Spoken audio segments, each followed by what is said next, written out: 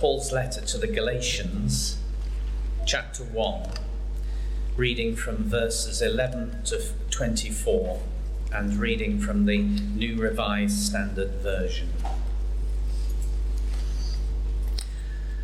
For I want you to know, brothers and sisters, that the gospel that was proclaimed by me is not of human origin, for I did not receive it from a human source, nor was I taught it, but I received it through a revelation of Jesus Christ. You have heard, no doubt, of my earlier life in Judaism. I was violently persecuting the Church of God and was trying to destroy it. I advanced in Judaism beyond many amongst my people of the same age, for I was far more zealous for the traditions of my ancestors. But when God, who had set me apart before I was born and called me through his grace, was pleased to reveal his Son to me so that I might proclaim him among the Gentiles, I did not confer with any human being, nor did I go up to Jerusalem to those who are already apostles before me. But I went away at once into Arabia, and afterwards I returned to Damascus. Then, after 3 years, I did go up to Jerusalem to visit Cephas and stayed with him for 15 days. But I did not see any other apostle except James, the Lord's brother. In what I am writing to you before God, I do not lie. Then I went into the regions of Syria and Cilicia, and I was still unknown by sight to the churches of Judea that are in Christ.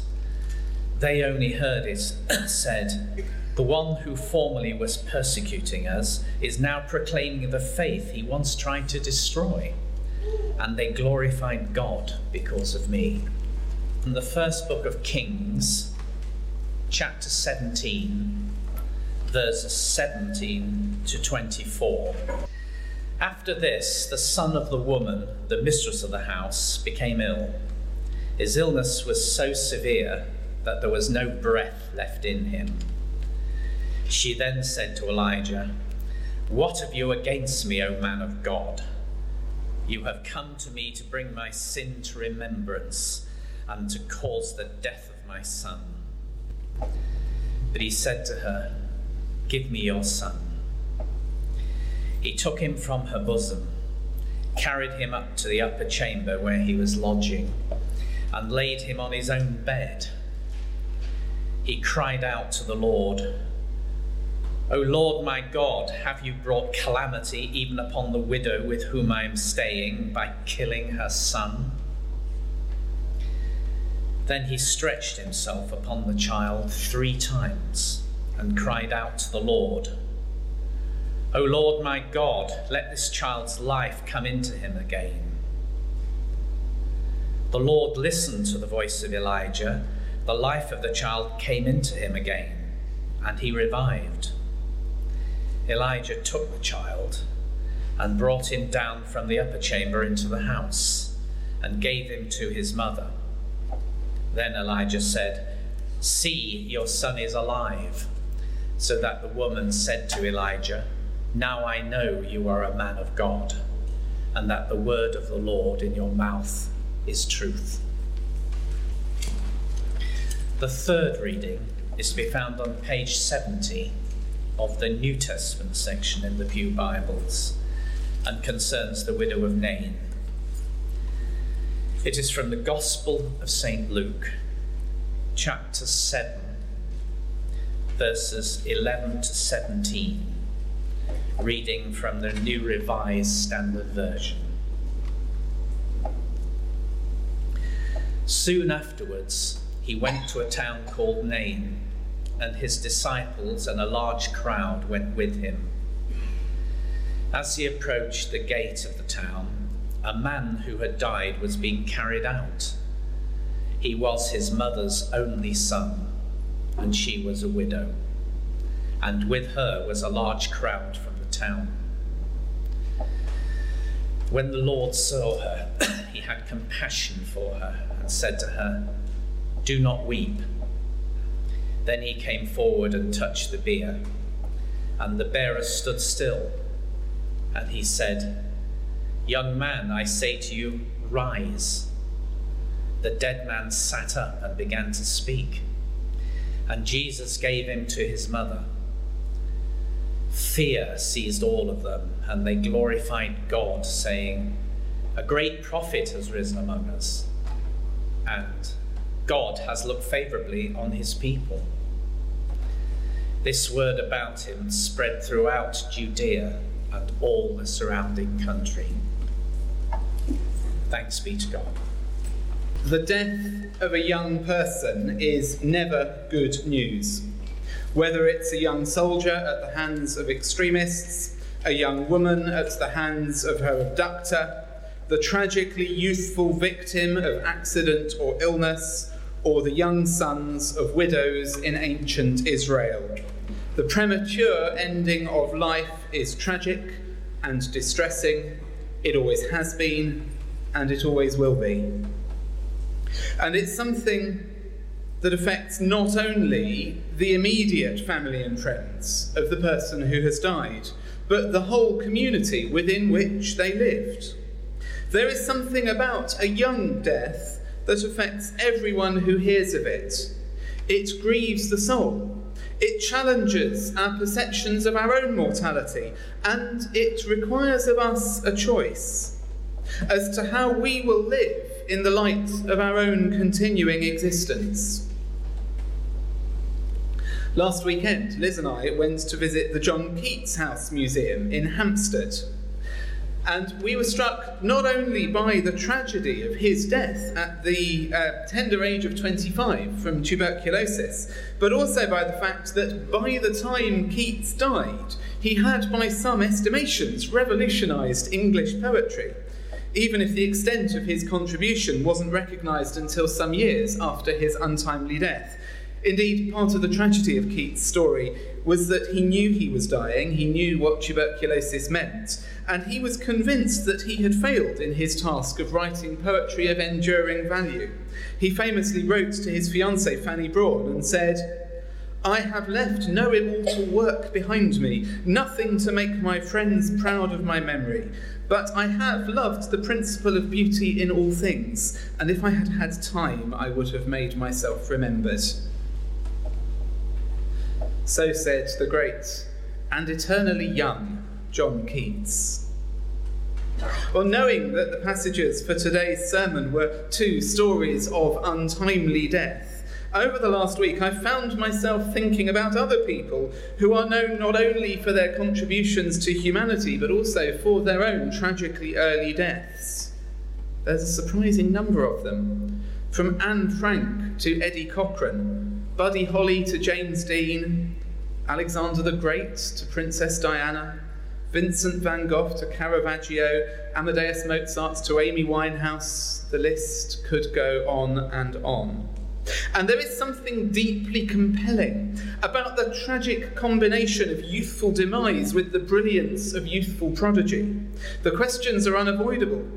What would they have become if they had lived? What further greatness has been denied humanity? How best can we immortalise their memory and contribution? In some ways, it can seem as if society seeks almost to deify those who die young, with the retrospective of obituary providing the opportunity to canonise their contribution and purge their shortcomings. There is an old and somewhat cynical saying amongst ministers that if you want your church to speak of you fondly, you should leave. But if you want them to remember you forever as a saint, you should die in office. There is another saying that only the good die young, which has its own cynical counter-assertion that only the young die good. Anyway, enough of cynicism. It's time to turn to the scriptures.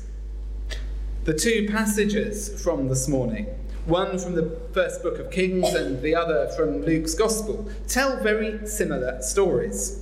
Both narratives feature a widow, a woman who has lost her husband, and along with her husband, her financial security and her status within society.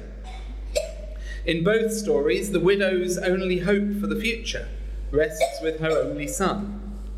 These, you understand, were patriarchal days.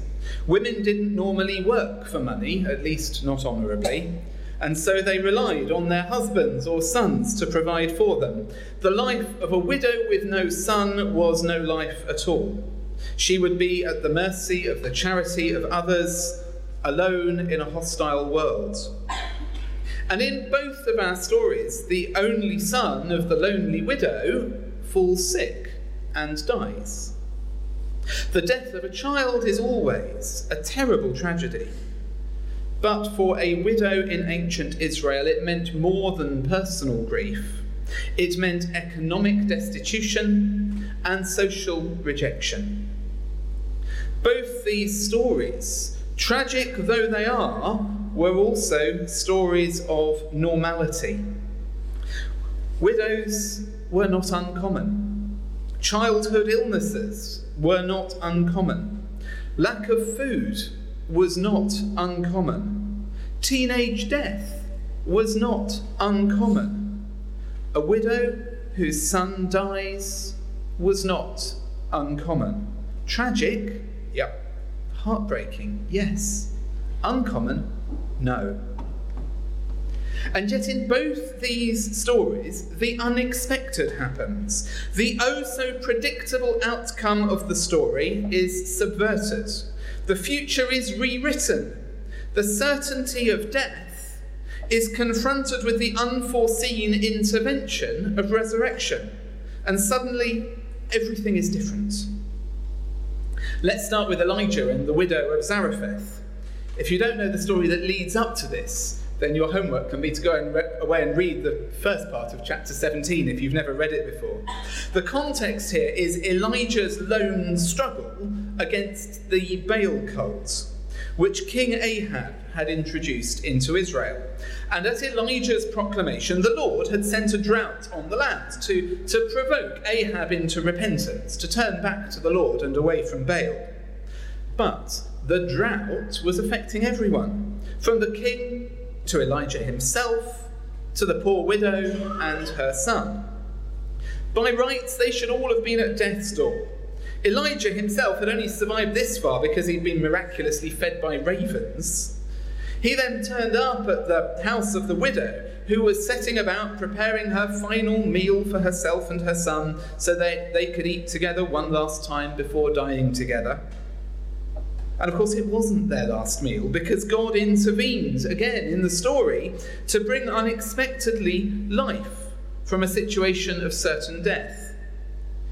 The widow and her son and Elijah were miraculously sustained by what I can only think of as the 9th century BC equivalent of a bottomless cup of coffee. As I say, if you don't know the story, it's worth reading. The story clearly has something of the tone of a folklore myth about it. A pot of oil and a jug of grain that never run out. It's probably best not to get too hung up on the historical questions of being fed by birds or poor widows doing Jamie Oliver-style cooking using jars of food that have gone all magic porridge pot. The point is clear. Death does not have the final word when God gets involved in the story. But death does still have some cards to play. And whilst the good news of the miraculous food is good news, it quickly gives way to the tragedy of illness as the young man succumbs to sudden sickness. The widow mother's response was typically human. Did you notice it? She blamed Elijah, then God, and then herself in quick succession. That's so normal, isn't it? In the face of a death. Who can I blame? God? Him? Me? But then again, God intervened, this time through the direct actions of Elijah. And the child who had died is restored to life and to his mother, giving her back not only her son, but also her hope for the future. And again, the point is clear. Death does not get the last word when God gets involved in the story. Which brings us to the Gospel of Luke, and to his account of Jesus' visit to the widow of Nain and her son. The setup for this story has actually occurred a few chapters earlier, when Jesus was invited to preach in the synagogue at Nazareth and took the opportunity to deliver his now famous exposition on the Isaiah scroll. If we were to turn a few chapters earlier to Luke chapter 4, we would find in verses 17 to 18 Jesus reading from the Isaiah scroll. He opens the scroll and he stands up and he reads, "The Spirit of the Lord is upon me, because he has anointed me to bring good news to the poor. He has sent me to proclaim release to the captives and recovery of sight to the blind, to let the oppressed go free, to proclaim the year of the Lord's favour." And then, having read that and said, "This is today fulfilled in your presence," Jesus preaches a short sermon. And in the sermon, he says the following. This is Luke chapter 4, verses 25 to 26. "The truth is," says Jesus, "there were many widows in Israel at the time of Elijah, when the heaven was shut up 3 years and 6 months, and there was a severe famine over the land, yet Elijah was sent to none of them except to a widow at Zarephath in Sidon."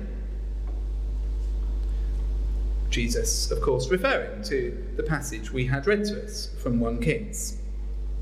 In his sermon, Jesus took the words of Isaiah, which had been taken by the Jews of his day as applying to them and to them alone, and Jesus reinterpreted them as applying to anyone who was in need, whatever their ethnicity, whatever their class, whatever their gender. And he pointed out that Elijah, the great prophet of Israel, had been sent not to the aid of Israel, but to the aid of an impoverished Gentile widow. Poor, foreign woman.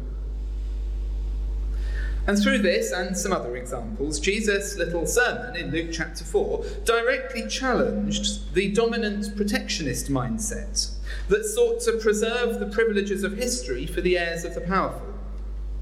To this end, Jesus provocatively pointed to examples in Israel's history, the Elijah visiting the widow at Zarephath amongst them, which demonstrated that God's concern had actually always been for those beyond the boundaries of the chosen nation.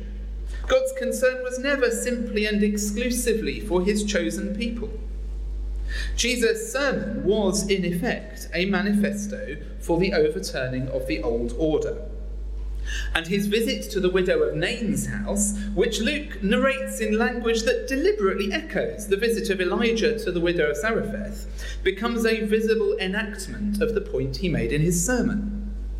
The old order had decreed that women couldn't work. The old order decreed that widows would be impoverished. The old order decreed that the sick would die. And to a world where the old order had reigned unchallenged, Jesus brought the challenge to end all challenges. This wasn't some idealistic preacher exchanging his pulpit for a soapbox whilst expounding a vision of utopian equality. Rather, this was a man of God who lived the message he proclaimed. And so, having preached the sermon, he then went. He went to the widow of Nain, just as Elijah had gone to the widow of Zarephath. And again, the point is clear. When God gets involved in the story, death does not get the last word. The boy had died, and he should have stayed dead. The widow's world had ended and should have stayed ended. But Jesus disrupts the old order, bringing new life, new hope, new beginnings.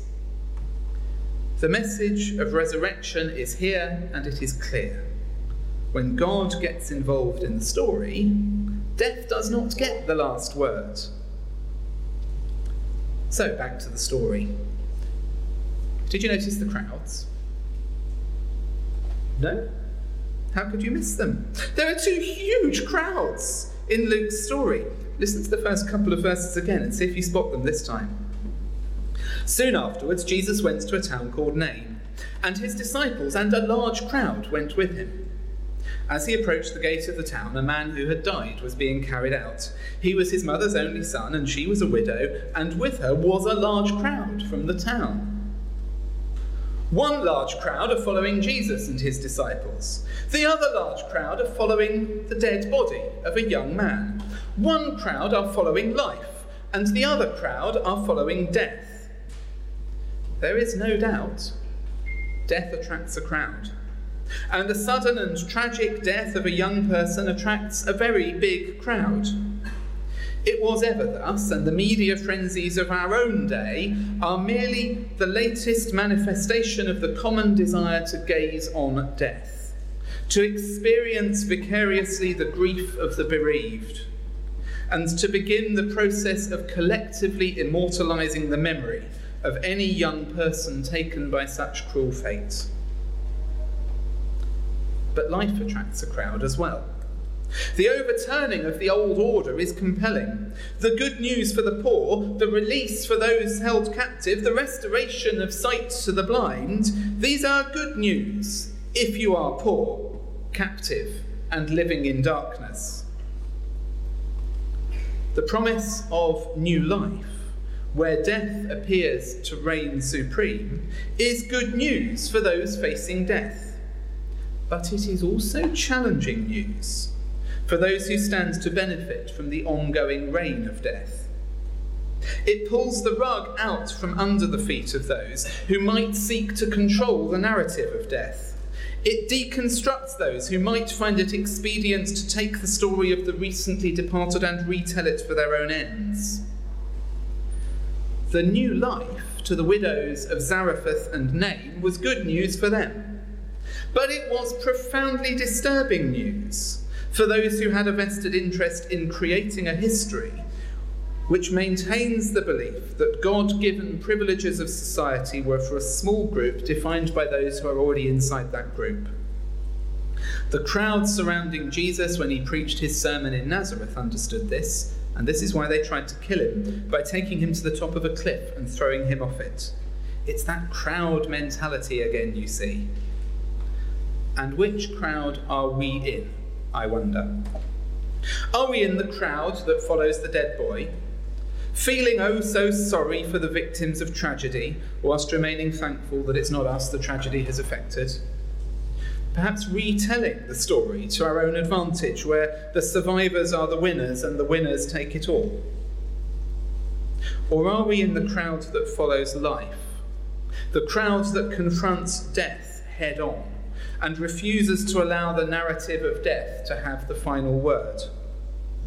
Because if we're in the second crowd, if we're in the crowd that follows life, then we're part of the crowd that is called to join Jesus in challenging the dominant order of the world.